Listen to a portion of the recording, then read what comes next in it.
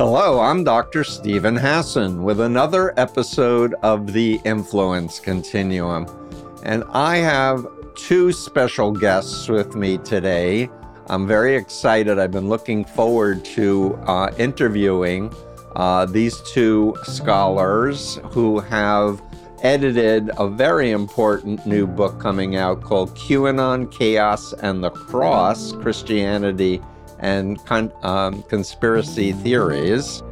And I'm going to just introduce you both, and then I would love to just read all of the different chapter headings because it gives really the heart of the book, and then we can open it up and get into it. So Michael W. Austin, PhD, University of Colorado Boulder, is a foundation professor of philosophy at Eastern Kentucky University, senior fellow of the Dietrich Bonhoeffer Institute, and current president of the Evangelical Philosophical Society. His research is focused on ethics and applied ethics. Boy, do we need you more than ever. Especially issues related to the cultivation of character and connections between character and the common good. You've published 13 books, including Humility and Human Flourishing, Oxford University Press. And boy, I respect you for that, because I did a chapter for Oxford University Press, and it was the most difficult editorial experience I've ever had. We did one on lone actor terrorism for them.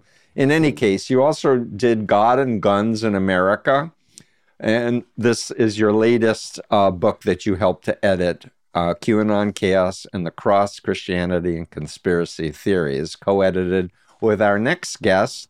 Gregory L. Bock is Associate Professor of Philosophy and Religion, Director of Center for Ethics at the University of Texas at Tyler. I assume you're a PhD, Greg? I am. Okay, you're very humble in your little bio here. And your areas of research include bioethics, the ethics of forgiveness, and the philosophy of religion. And you've edited several books, including The Philosophy of Forgiveness, volumes 3 and 4. So your folks reached out to me to see if I'd be willing to give a plug to this book. And I'm Jewish, my listeners know that, but I also support Christianity and Islam and all the other major religions who care about truth and care about peace and love and forgiveness and God. So let me just quickly read all of the people you edited for this incredible volume, and I hope you have a best-selling book here. First, you do an intro called Concerns About Conspiracy Theories for Christians. Magnificent. I'm just now going to read. I'm not going to say the authors' names if you don't mind for time. Jesus Says the Truth. Is it always wrong to believe a conspiracy theory? The cost of debunking conspiracy theories. Can we trust science? Conspiracy theories and meaning in life. The lost Christian virtue of reasonableness. Wow. A failure of humble proportions. Getting angry. It's much worse than you think. All Christians are conspiracy theorists. That'd be interesting to read. Christianity, conspiracy theories, and intellectual character. How shall we then think? Biblical insights and conspiracy, faith, reason, and conspiracy theories, the greatest conspiracy ever, testing teachings and torching teachers, words spoken at the proper time, following Christ into controversy, the religious rhetoric of QAnon, loving our online communities, conspiracy theories, political trust, and Christian witness, a city divided, they are coming for our children, parenting teenagers in gullible times. I'm a parent, so the parenting stuff, very important. Jesus was also conspired against, yet he was without sin. And then you have an appendix, careful reasoning guide. Gentlemen, I am so grateful for you doing this book. And so I'm just going to open it up and say, with that, what do you hope from people reading your book? Yeah, I'll start and then Greg can add some stuff in. For us, it's something that we're concerned about, and we just want people, obviously, it's geared towards Christians in a certain sense. Like we kind of assume that perspective, and we just want people to think about these things more carefully. I shared recently with someone else that like this stuff is not just hard in church communities, but it's dividing families. So a friend of mine, he and his relationship with his dad, it's really strained because his dad is so into this kind of stuff. And so I think our hope is that it would be a resource for people who have a relationship with someone who is buying into these at some level. We're Yes. hoping that people who do buy into them would read it, because we've tried to be as fair as we can to help our contributors do that. And so there's varying degrees of, you know, sort of how hard line and the approach is in criticizing it. I mean, there have been conspiracies that happen, so we use conspiracy theory in a truth neutral way.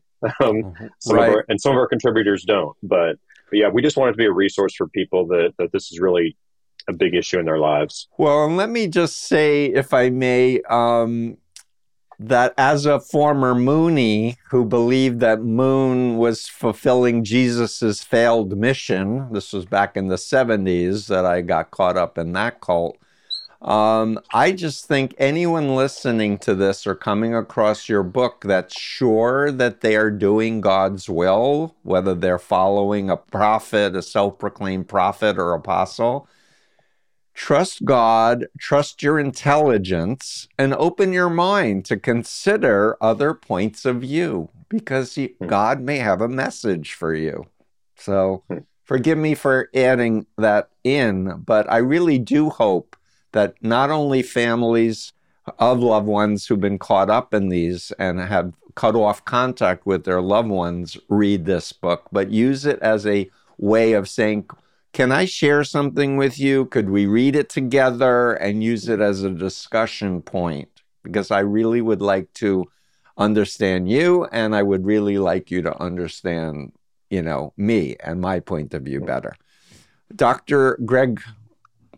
I think that's great. And I wanted to just emphasize that point, that I hope that at least through some of the chapters in the book, that the virtue of open-mindedness comes out, and that the virtue of listening to others who believe these things come out. We need it on both sides. And so what got me interested in the project is friends of mine who believe these things. And I learned, because of my love for them, I need to listen. I need to affirm what they're doing right, what they're thinking right about these things, and then I need to probe. If I'm going to take those views seriously, not just dismiss them, as so many other people in the church have, we need to listen and we need to think critically about them. And if you've got a friend or family member who believes these things, I think it's on you to love them in that way.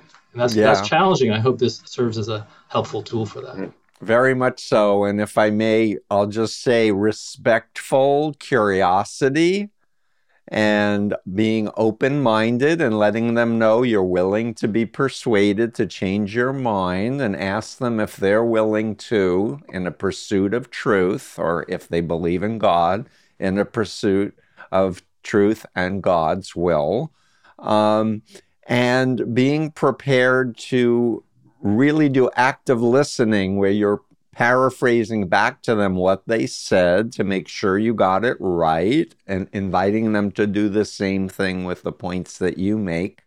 And I'll even add one more thing. I believe in a reciprocity approach. Share something with me that was particularly persuasive to you, that influenced you to adopt this point of view.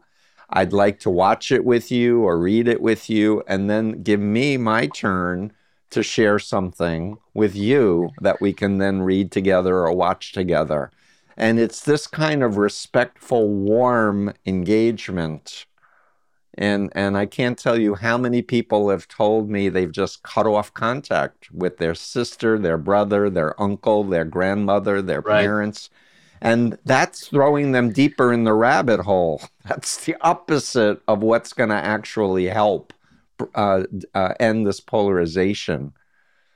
So, and then I'll just add, I've talked with Christian ministers who were like, I had to leave my church because it got taken over by QAnon. You know? Yeah. Yeah. So, I mean, that gives you a insight into how prominent it is. I mean, there's good survey data, there's good anecdotal, all kinds of stories like that. And so I think initially a few years ago when we first started hearing more about it, I just dismissed it as just kind of a whatever, just something that's on the news a lot and is no big deal. But prior to this book and then in doing the research and just reading what our contributors had to say, it just made me realize how widespread it is, more than I would have had originally thought. Yeah. And I wrote a book, a political book, The Cult of Trump, and I talk about the new apostolic reformation people and the prosperity ministers. We just had a major tragedy in Kenya with over 200 dead bodies by a prophet who said, these are the end days, stop eating and kill your children. And they think there's another 600 missing. And we have an estimated 650 million people worldwide involved with this form of Christianity that everything that I've studied, all the ministers and the theologians said, this is not Jesus's teachings. Like, this is an invention. So I'm pitching it back to you. So what are some strategies for addressing conspiracy theories in the church? Well, for one, I would say, as I said before, the first chapter does it well. This is Davis and Yang's chapter. We need to listen, we need to praise, and we need to probe. So that's key. And one of my friends once said, instead of entering into a conversation, trying to debate or win a debate with the person, your loved one or whoever it is, hopefully it's a friend of yours, that you're not trying to win a debate here, you're trying to listen. He said, your goal should be to come away from the conversation having that person think you love them more. And that's the challenge, because especially with these controversial topics, how many of us come away from those conversations feeling like, oh, I feel affirmed, or I feel better now that I've had this conversation? No, usually not. But it's better for us if we enter into those conversations with that goal in mind. I think that sets the foundation for a good, healthy, constructive conversation. That's great. And I've been saying this for 47 years. Love is stronger than mind control. And if it's someone that you've known your whole life, you have a body of relationships to draw on. And if you have tried to persuade and called them names or whatever, apologize and ask for forgiveness. Right. Can we do a redo? Because you matter, and I miss you, and you're important to me, and let's agree to be in each other's lives. Right. Because all mind control cults, and I will call it a cult, like QAnon, I've evaluated as a bite model of authoritarian control cult. They'll only love you conditionally, these are air quotes, they'll only love you if you believe what they believe and are obedient to what they tell you to do. The minute you start questioning, the minute you aren't sure, they'll kick you out and call you names and tell you, terrible things, right? So it's not real love. Real love is unconditional. It's based on beingness, not on performance. And my chapter in the book's on anger. So this is also my research on anger and forgiveness coming in here. But what concerns me is the anger on both sides we see in the church. You probably have the experience. You see a conspiracy theorist, whether it's on January 6th or elsewhere, when they start talking about these topics, they get really agitated and angry.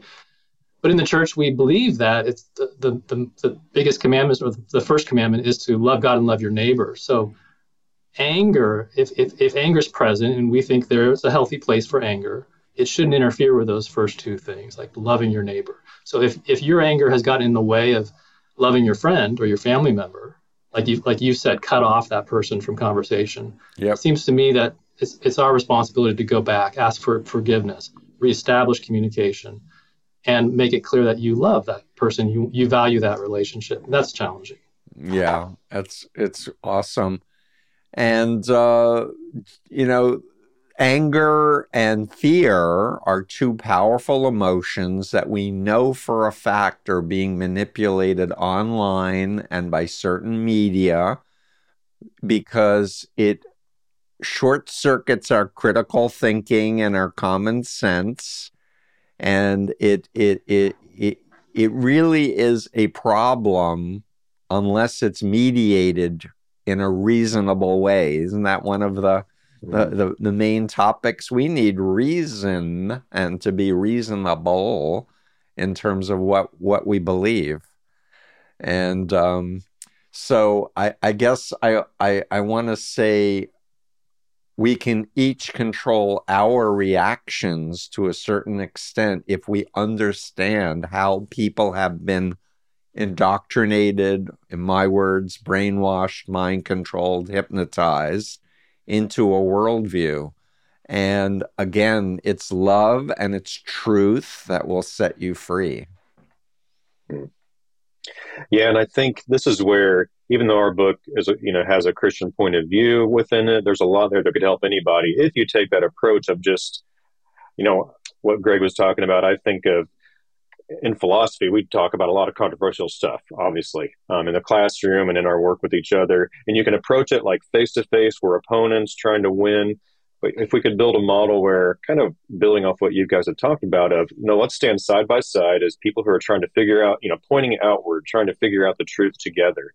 And that, if you're really approaching that way, that's going to undercut some of the anger. That's going to require a bit of humility before the other person. And look, as a philosophy professor, when somebody says something that I think is irrational or unreasonable, I just want to jump and say, well, here are the 5, arguments against that. And there's an important place for that. But if you do that devoid of relationship or love or humility, patience, all those things, compassionate curiosity, you're not going to make any progress. And you're not really valuing the person. You're just trying to make yourself feel better by getting the arguments out. So I think it all matters, right? The arguments are clearly important because we care about truth. Right. But that relational aspect and dimension, it has to be there too. Right. So can I ask the question or a question? Do you think that Joe Biden, and you don't have to answer, but do you think that all of Hollywood and our president and all Democrats are killing babies and draining their blood of adrenochrome? Like, really? No. No, I'll go on record. No, I don't believe that. Yeah. And why don't you? You're Christians, you're professors, you teach ethics. Why don't you believe that? Yeah, for me, I don't know of any good piece of evidence that would lead me to believe that, right? But I can think of a lot of things, a lot of reasons people have to put that kind of stuff forward, right? Probably goes into some of your research actually on Right. mind control and cults and those kind of things. There's an overlap. So I don't believe it because I don't have any good reason to, and I actually have a lot of good reasons not to believe it. And I don't know of any publicly available, verifiable evidence for those kind of claims. And if somebody wanted to give me some, then I could, engage it. But with the things I've seen, yeah, they're just stories, but I don't have any reason to put any faith in those stories. So. Right. So, Greg, did you want to add anything, or No, shall that I? just brings to mind, one of the examples or cases I use in my class is the Pizzagate Right. guy. What was his name? Welch, I think his name was. He walked into the Pizza Planet, or Yeah, what was it Comet called? Pizza Comet in Pizza, that's D.C., thinking that there was in the basement, Hillary Clinton's pedophile ring, only there was no basement. Right. And I talk with my students about this. If you have, if somebody tells you that might be the case, there might be some sort of child trafficking, what's the right response? Well, it's first to ask questions, look for evidence. It's not to go drive down to the pizza place with an AR-15 and unload it in the place. That doesn't seem like the right response to me. So let's say there was some evidence somewhere that somebody produced that, here, look at this. Well, look into it. Use your intellectual virtues and your critical thinking skills. You may need to call the authorities, call the police, but seems clear to me that that's not the right response. Yeah, and if I may add, because we're now entering into a period of time with unprecedented AI manipulation and disinformation and deep fakes, look for the source of the information. Yes, Right. you're absolutely right to say, where's the evidence? I'd like to evaluate it. But where's the source? And when people say, oh, a former CIA agent or a former general of our, a director of intelligence agency, Michael Flynn, you need to understand why he was fired. What was what was the evidence behind why he was not welcome in the government, even under the Trump administration. And you find out there's this Christian-esque right-wing group that wants violent civil war in our streets because they want to destroy democracy and impose a theocracy and undermine the founders of our Constitution that said we should have a separation of church and state and powers. So ask about the source, do some digging, and don't share stories, especially if you agree with them, without fact checking it, because we have what's called confirmation bias. So we'll tend to believe anything that resonates with our current beliefs, but that's an error too. So look for reliable sources, trustworthy people who care about truth and who care, and if they're religious, care about the Bible, care about Jesus's words. What did he say about rich people entering the kingdom of heaven? Little different messaging than the prosperity people. Go ahead and put the tithing on your credit card and you will be rewarded 10 times. That's not in the New Testament. Sorry. Yeah. Yeah, that's really important. I think that's reliable sources of knowledge just across life. And it's going to become, already is difficult given the access to information, and the things you pointed to make it even more difficult. But I would add too, what's the one question to ask is, what's the fruit or results of these beliefs in somebody's life? I think that's important. Does it look like they're flourishing and happy, or are they sort of obsessive and closed off and starting to, is it working in their lives? And oftentimes I think you can show that it's not. That is such a great point. And you will know the tree by the fruit it bears. A good tree bears good fruit. And I don't know the verse, but a bad tree bears bad fruit. Yes. And, you look at my former cult leader, and he was having sex with all of his female disciples, having children out of wedlock, but telling members that they have to be married to a stranger that he assigns to them, and that they won't go to heaven unless, they're married by him or one of his cohorts. It's like, what? Right? But the fruit is really important, and living your faith.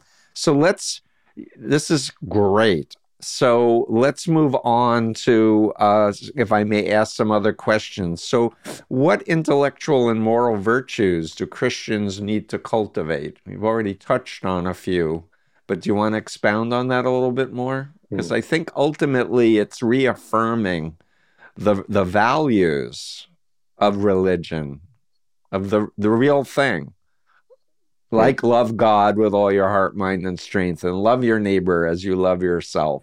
Like that's the real thing. It's a love commandment, not a fear Satan with all your heart, mind, and strength, and fear everyone that doesn't agree with you. It's not a fear-based teaching. Anyway, I'm sorry if I'm talking too much, guys. No, I'll start with one. Please. Intellectual autonomy, and that's often used on the other side by the conspiracy theorist against somebody who doesn't buy into the particular theory that they're talking about. So, for example, the mantra, think for yourself, expresses a type of intellectual autonomy.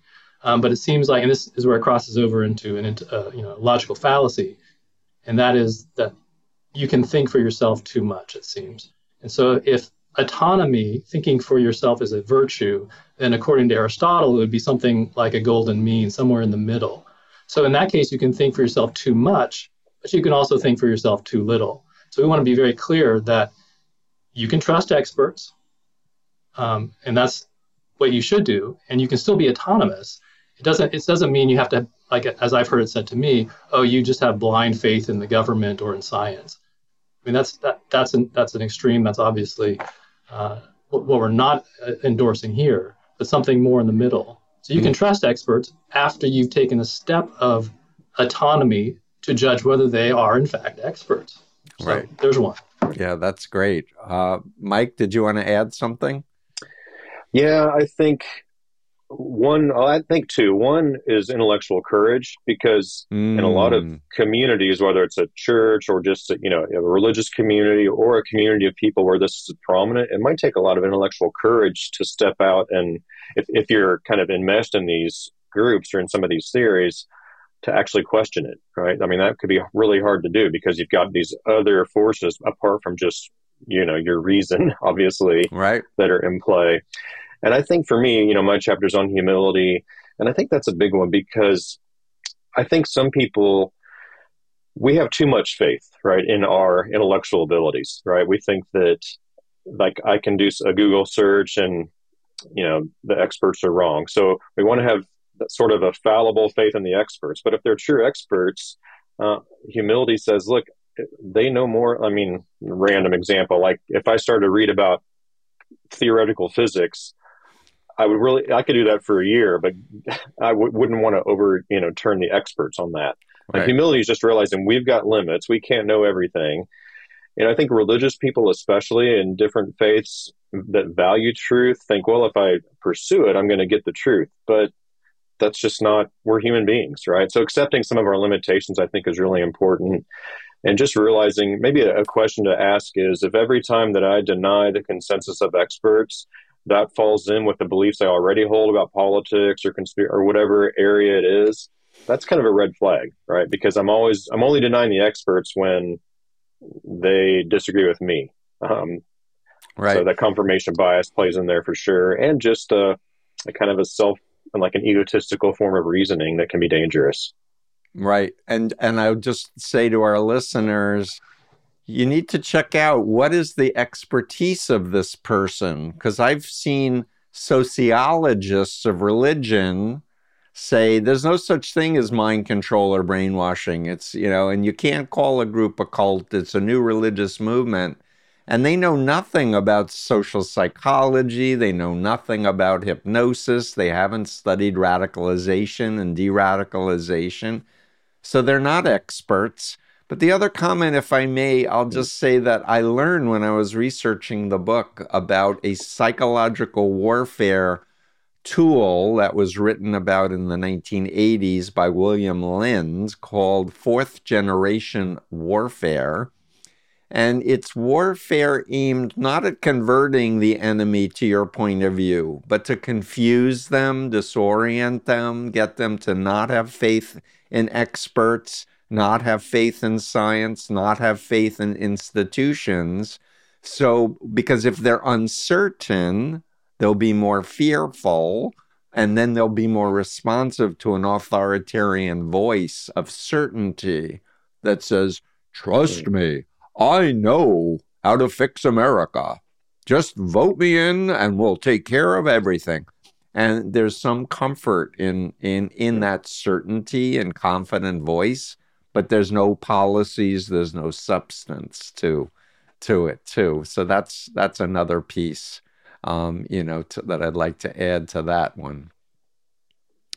And I, if I may, one more thing.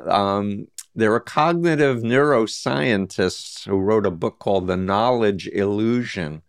And they did studies, scientific studies, where people think they understand things, but they don't. They just believe them. And when they're asked to explain, like, how does a toilet work? Like, when you've pulled the lever, how does it work? They haven't a clue. They just know it works. And their point is that humans have survived and excelled as a species because we have one another, and because we look outside of ourselves to experts to fill in the gaps when we need to have more detail, right? But that's where, and you mentioned it, Mike, about Googling. Like, people are trusting Google and they're not aware of how much misinformation, how much search engine optimization is being misused, the algorithms, by bad actors who have agendas. So we need each other to lift each other up in truth, in love, in humility, in compassion.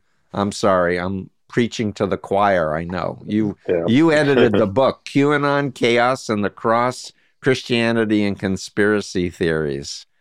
So what else? So why do you think conspiracy theories are especially appealing in some Christian circles? Well, I'll start with that one. I think one of the reasons why Christians believe conspiracy theories is just this creeping distrust that, I mean, it's not just in the church, it's in society as a whole. If you've been aware of what's been going on for the last few decades, you know we've just had loss of faith in institutions in society as a whole. But I think that's very clear in the church, and there's other reasons for that as well. But it's the distrust of institutions. It's the marriage of evangelical Christianity and politics, right-wing politics, and those are two factors in play here. Mm-hmm. Mm-hmm. Mike, did you want to add anything? Yeah, I think that I'm not sure exactly how to word this, but maybe it's distrust of institutions, and I think even though that's recent, that's been going on for a while. So you can even think back to the sort of evolution, young Earth creationists, those kind of debates, and I remember even back in the 80s, people at that time were distrustful of, secular universities or public universities, that they're this sort of agenda to undermine the faith of Christian students or religious students that come in. And while, yeah, that happens too, I mean, that does happen. It's just not reality, right? I mean, I've been around universities for a long time, and, I did a PhD at a public university in philosophy, and there was no sort of bias. We just here's what I think, here's why, and we had at it, and so that was a good experience. Now, of course, some people have bad experiences. My point is we think there's like this true story below the appearances. And while in a religious faith, there's like, we're used to reasoning that way. Like, yes, God's not physically obvious. I don't see God, walking down the street, but I believe God is active in the world. And so I think that kind of reasoning can get distorted to, well, there are these other secret forces at work that other people don't see that I am privy to. So I think that might be part of it too. There's sort of this mirror image of religious reasoning that might happen in some cases. Mm-hmm. So something else just came into my mind as I'm really wanting to problem solve this attack on reasonableness and on love and religion that nourishes the soul and doesn't divide people and cause such fear and anger, and that is, I really want to try to do what I can to destigmatize the idea that if you believed in QAnon and no longer believe in it, that there's an environment that encourages you to share your journey, because there are probably going to be a lot of other people in your church and in the world that also have been doubting, but they're scared to say anything because they don't want, I told you so. Why didn't you listen to me? Which is what my friends and family did to me when I got out of the Moonies. I told you he wasn't the Messiah, and that didn't help me feel good about myself at all. I felt worse for it, versus we're so glad that you realized that this was a lie and that you were following a false prophet or a false Messiah. Welcome back. Yeah. I think we as philosophers sort of can contribute.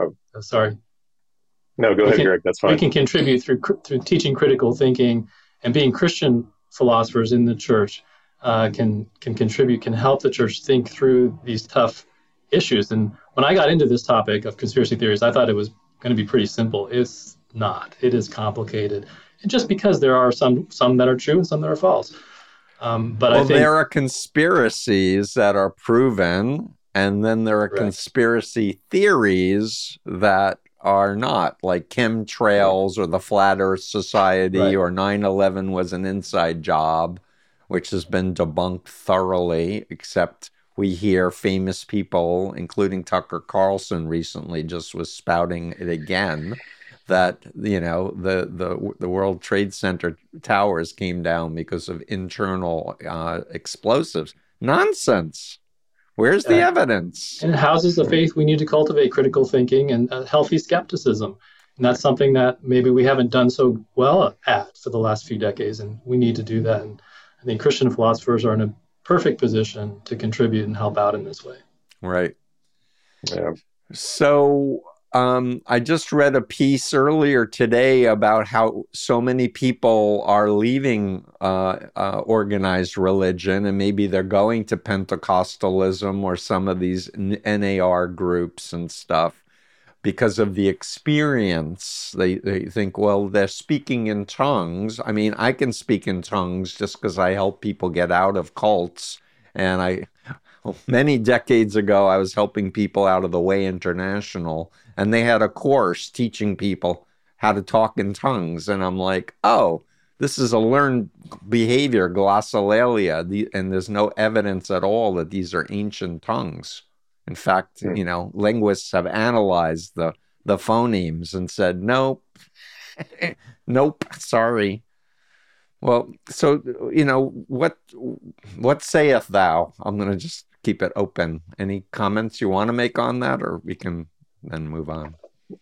Well, I think when the initial question I was thinking about, when somebody's coming out of this, it's just it's an application of the golden rule, right? Which, different varieties and versions throughout different religions and sort of philosophies. But you think about, if I was coming out of this, how would I want to be treated? And nobody wants to be told, I told you so, or mocked. They want to be, as you said, welcomed compassionately and not like ignoring what the history, but it's a reason to be glad and sort of reestablish a deeper relationship.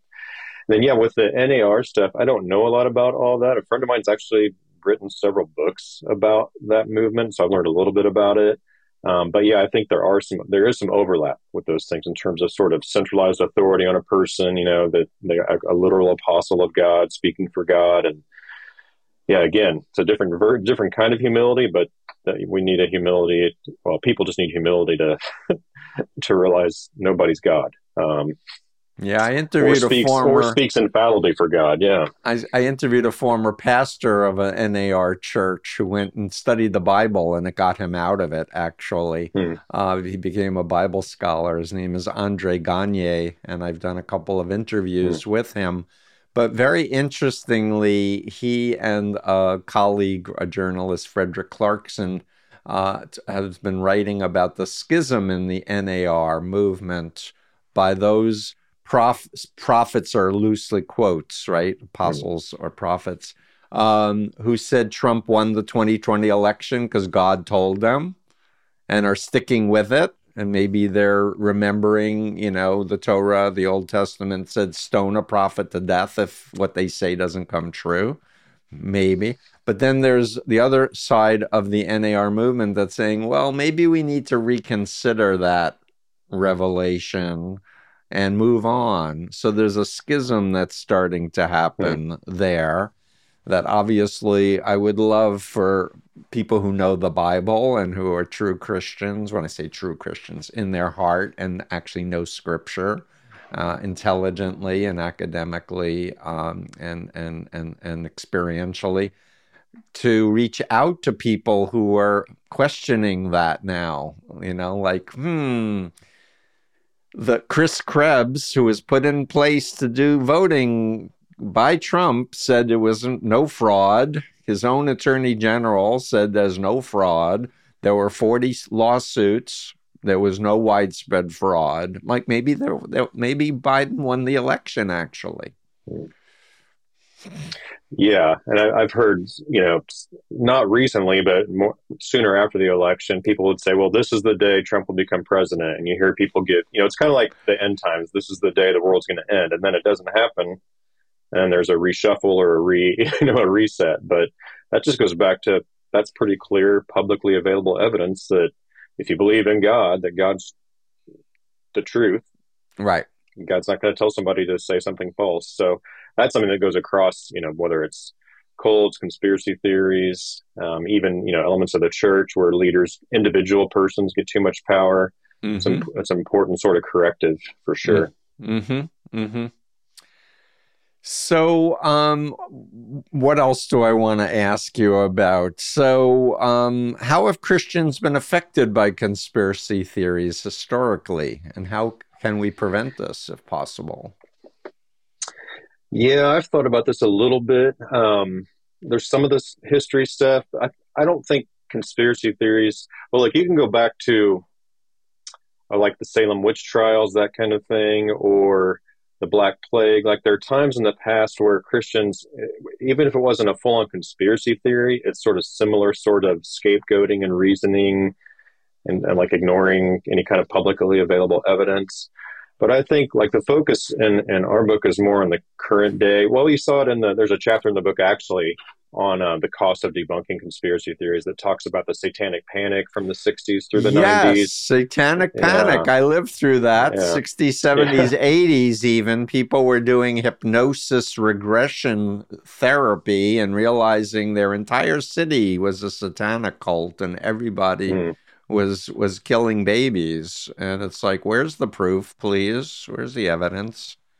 Yeah, and I think and then current day with QAnon and other kind of things. I think one thing that I've more recently thought about, I don't remember writing about it in my chapter, but that concerns me is just the time and energy, both intellectual and just life, that it takes away from, right? So, one thing for sure as a Christian, and other religions have this too, a mark of faith is serving others, serving the community. And so I could be doing that or spending hours researching stuff online and arguing with people about, the storm and the great awakening of QAnon, those things. So I'm concerned about that it becomes almost becomes an idol, like to use religious language. I like that because it is an idol, in my opinion. And, as a Jew, we don't want to follow false idols, including money and putting money over, human life and ethics and values, protecting our children and such. That's really a great point. Greg, did you want to add anything? Well, I'll just add that it's hard because in religion, especially in Christianity, we have, and this is chapter 10 in the book, what appears to be teachings of conspiracies in the Bible, like whether it's talking about the Trinity, the three having a plan before the creation of the world to do something, or that would be what we would call, according to that chapter, a good conspiracy. And then on the other hand, you have a bad conspiracy like the devil. So the devil, you've got these two forces, you've got the devil doing things. And Christians historically have believed in the existence of both. And so how do you unpack that? How do you work that out? It appears that the devil and his minions, if you believe in those things, would constitute some type of evil cabal, right? And conspiracy. And so when you listen to QAnon and these others, they actually adopt this rhetoric. They actually adopt these terms in order to support their view about contemporary politics. That's dangerous. But why it's so complicated is when you're going to be a religious Christian like this, where do you draw the line? Say, yes, we believe there is a devil. We got to be careful, but we don't believe in QAnon or what he's saying. That's why it's complicated. You're bringing up another fantastic point that I've been thinking about, but I can't say it, but I'm hoping the two of you might be willing to comment on it. But it's my remembrance of studying the New Testament. It explicitly says that in the last days, even the elect will be deceived, or there's a warning not to follow false prophets, and it is evoking fear, in the people listening to this message. Be careful, because Satan exists, evil exists, and even the elect are going to be deceived. Like, what about using that to counter, or to at least provide a different perspective for folks who are in this? Well, this is Matthew 7. This is to the passage you were talking about earlier. It says, you will know the tree by its fruit. This is the question of discernment. So how are you going to be able to pick out who's teaching truth and who's teaching falsehood? You're going to know the tree by its fruit. And by fruit, my interpretation is the fruit of the Spirit. Mike, I don't know if you have thoughts on this, but you're gonna see the character, the changed character, the evidence of the Spirit in that person's life. You're not going to see someone necessarily who's consumed with anger or worshiping an idol, as you said, Mike. Mike, do you have other thoughts on that? Yeah, I think that's right. Yeah, I think, like love, things we've talked about, some of them already: love, joy, peace, patience, kindness, goodness, self-control, gentleness. And then map that on. I've lost the guy's name at the minute, but it's in the Nashville area, pastor who kind of does the conspiracy theory stuff. And, he'll just be, he's angry, right? He'll call Biden a demon possessed mongrel. I mean, using that kind of language. And you can harmonize some tough talk, so to speak, with, the teachings of Jesus. Although I think we want to do that more than we probably should, because his tough talk was often rare and probably would be more directed at us than more to the religious hierarchy rather than the outcast and the marginalized. But I think that if somebody's acting like that, that shows you the fruit, right? And when somebody asked him for evidence, he said, well, I could show it, but I don't need to, because the people that come here already believe it. I mean, those are all red flags, right? So I think that's right. I think it's thinking through, just the fruit. And if the fruit is anger, discord, hatred, dehumanizing others, racist language, those kind of things, from a Christian perspective, that doesn't line up with the teachings of the scriptures, the historical teachings of the church, far from perfect, but there's this through line of basic human dignity, right? And Jewish thought, Christian thought. And so if it's going to violate that, that's a clear red flag. I was going to say strike one, but it'd be strikes 1, 2, and 3 as far as I'm concerned. Yeah. Yeah, that's wonderful. And Jewish scholar Hillel was asked, standing on one leg, summarize the Torah, and he said, don't do to others what you don't want done to yourself. The rest is, is narrative or something like that, which is also back to the golden rule. You want honesty, be honest, don't lie. And if someone's a liar, how can you trust them? Yeah. Right. That's right. And I think now back to the horrible anxiety we all were feeling when the pandemic happened, and about COVID vaccines and fear about that, and different ministers telling people that it's not real, it's a hoax and everything. And then they're in the ICU on their deathbed saying I was wrong before they expired. But it seems like their congregation kept believing it, even though they died. Yeah, that's the thing that's difficult to understand. I think wherever you come down on these things is when there's just clear, the way people deal with counter evidence or counter arguments. This goes kind of full circle from the start of being open-minded, courageous, and just thinking through, if this was true, then this would not happen. But we see a lot of evidence to the contrary, and it's being willing to change your mind. Look, it's hard to do. I mean, especially if it's a deeply held thing. I think of beliefs that are really core to my identity, my approach to life, that if there was like irrefutable evidence against them, I hope that I would change my mind. But being honest, be like, I'm not sure. I mean, it would be really difficult, and it would only be done through community, through love, through patience, with others as we interact. So, right. Great. So I think we've covered a lot of great, important points, but I also feel like we may be missing something. What else do you want to say other than please pick up this book and, learn? And there are different, you edited it, so it's many other authors with different perspective. It's not like this is what I think alone. And so what else do you think we want to cover? Yeah, I mean, I would say just one thing about the breadth of the contributors is that it helps people from, theology, biblical studies, philosophy, communication, information science. I mean, a lot of different fields come in to bring their expertise. Some of them would be more conservative theologically, politically. Some would, there's a spectrum there. Some would be in the middle. Some would be more progressive. So we wanted to have a broad representation, right? Not just people that came from one perspective in terms of politics and theology. I think that's good. And I guess the thing that I just want to say, our hope is that this would actually help people then do something.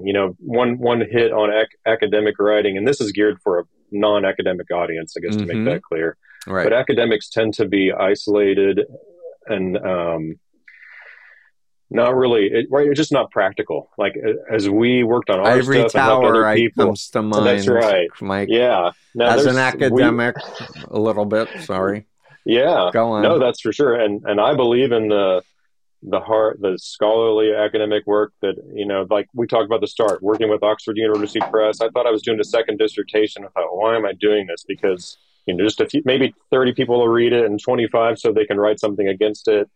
But for me, it was the pursuit of truth and wisdom, Yes. and for me and anybody that came across it.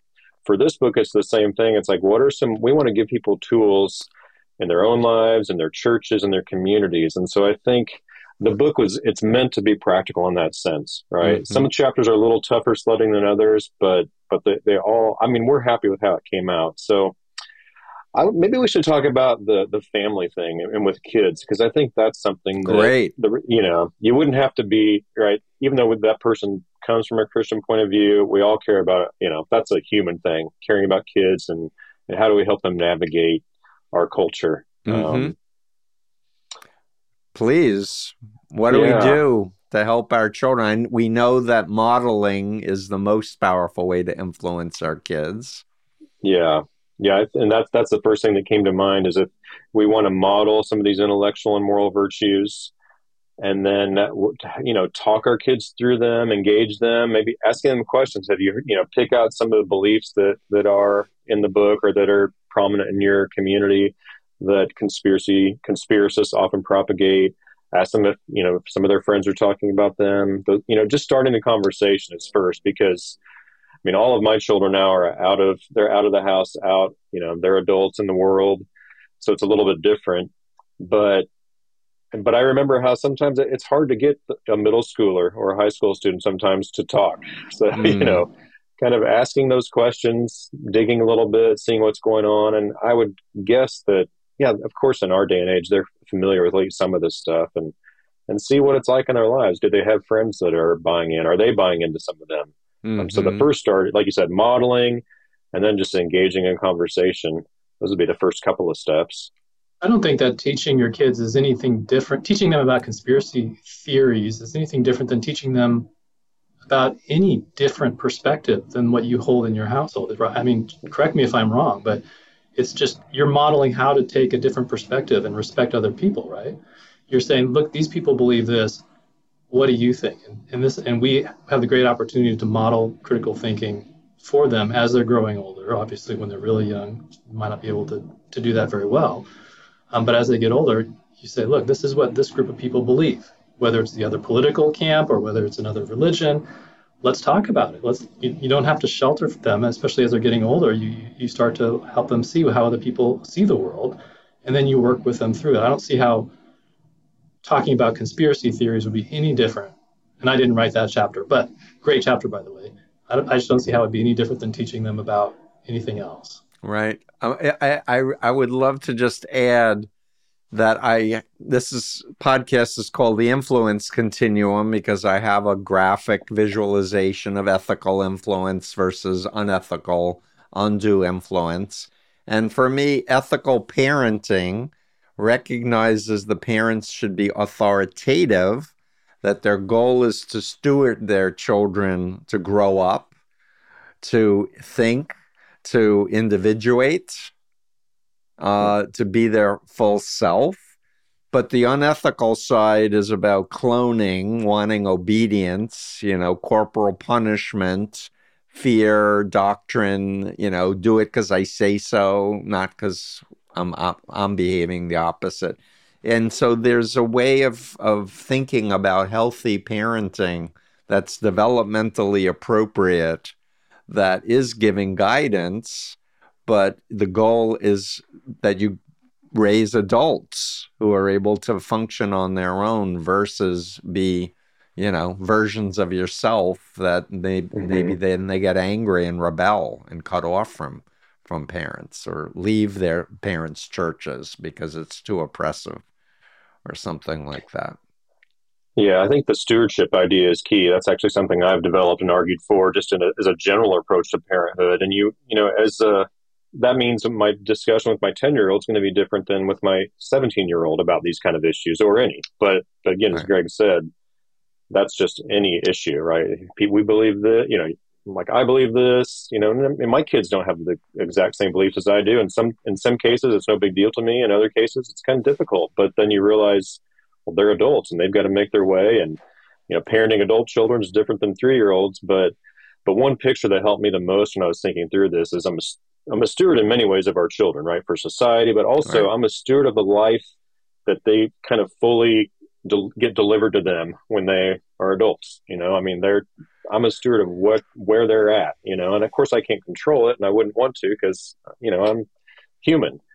But I think that comes into play here. It's like our kids these things aren't going anywhere, right? Maybe QAnon is, but this kind of issue in society, conspiracy theories and cultish beliefs and other kind of things in this sort of broad category, we want to equip our kids to engage them honestly, openly, in an intellectually and morally sound manner. And I really think as a parent, my kids can tell you how successful I was or not, but we really focused on just trying to develop them, their character and virtue, and, making that a part of our everyday language when they would go through difficult things, and not as you need to be patient, but as, it's hard, right? What makes it difficult to be patient with this person, or just working through it. And I think that can be helpful, because we can't control for ourselves or our kids the world, but we can kind of help equip ourselves and our kids to be ready to face the world from a virtuous position. That's the best I think we can do.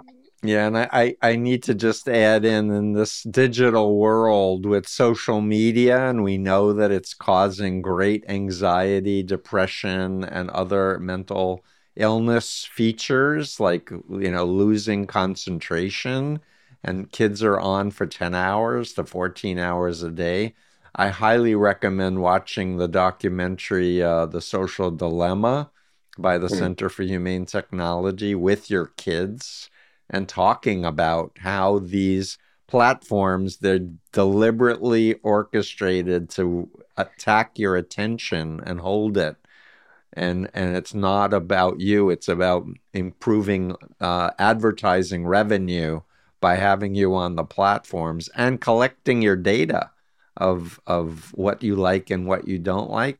This is a big challenge for parents now, is this this new technology that doesn't have guardrails yet. And we need guardrails. Yeah, for sure. So, Greg, did you want to weigh in as we are looking at wrapping up in the next few moments? Your wonderful book that you've edited. We just hope that this book is a helpful toolkit for loving your neighbor better. Hopefully providing a little clarity on a very tough issue. Mm-hmm. And Mike, any last words? I'm going to hold up the book. We're going to have a video of this as well as a podcast. And it's, again, QAnon, Chaos and the Cross, Christianity and Conspiracy Theories. And we have on the Influence Continuum the two co-editors of this really important volume that we hope is a bestseller. And we hope, every church, asks its its leadership to read it and to maybe organize book study clubs and really use it as an opportunity to learn and grow closer and lift each other up. Yeah, it sounds good. Yeah, I just echo what Greg said. I think that's what you both said is a good way to sum up what our hopes for it is. Great. So thank you very much, and please stay in touch and continued success. Thank you for doing this. Thank you. Thank you. Yeah, we appreciate it. Appreciate the discussion. Great. Thanks.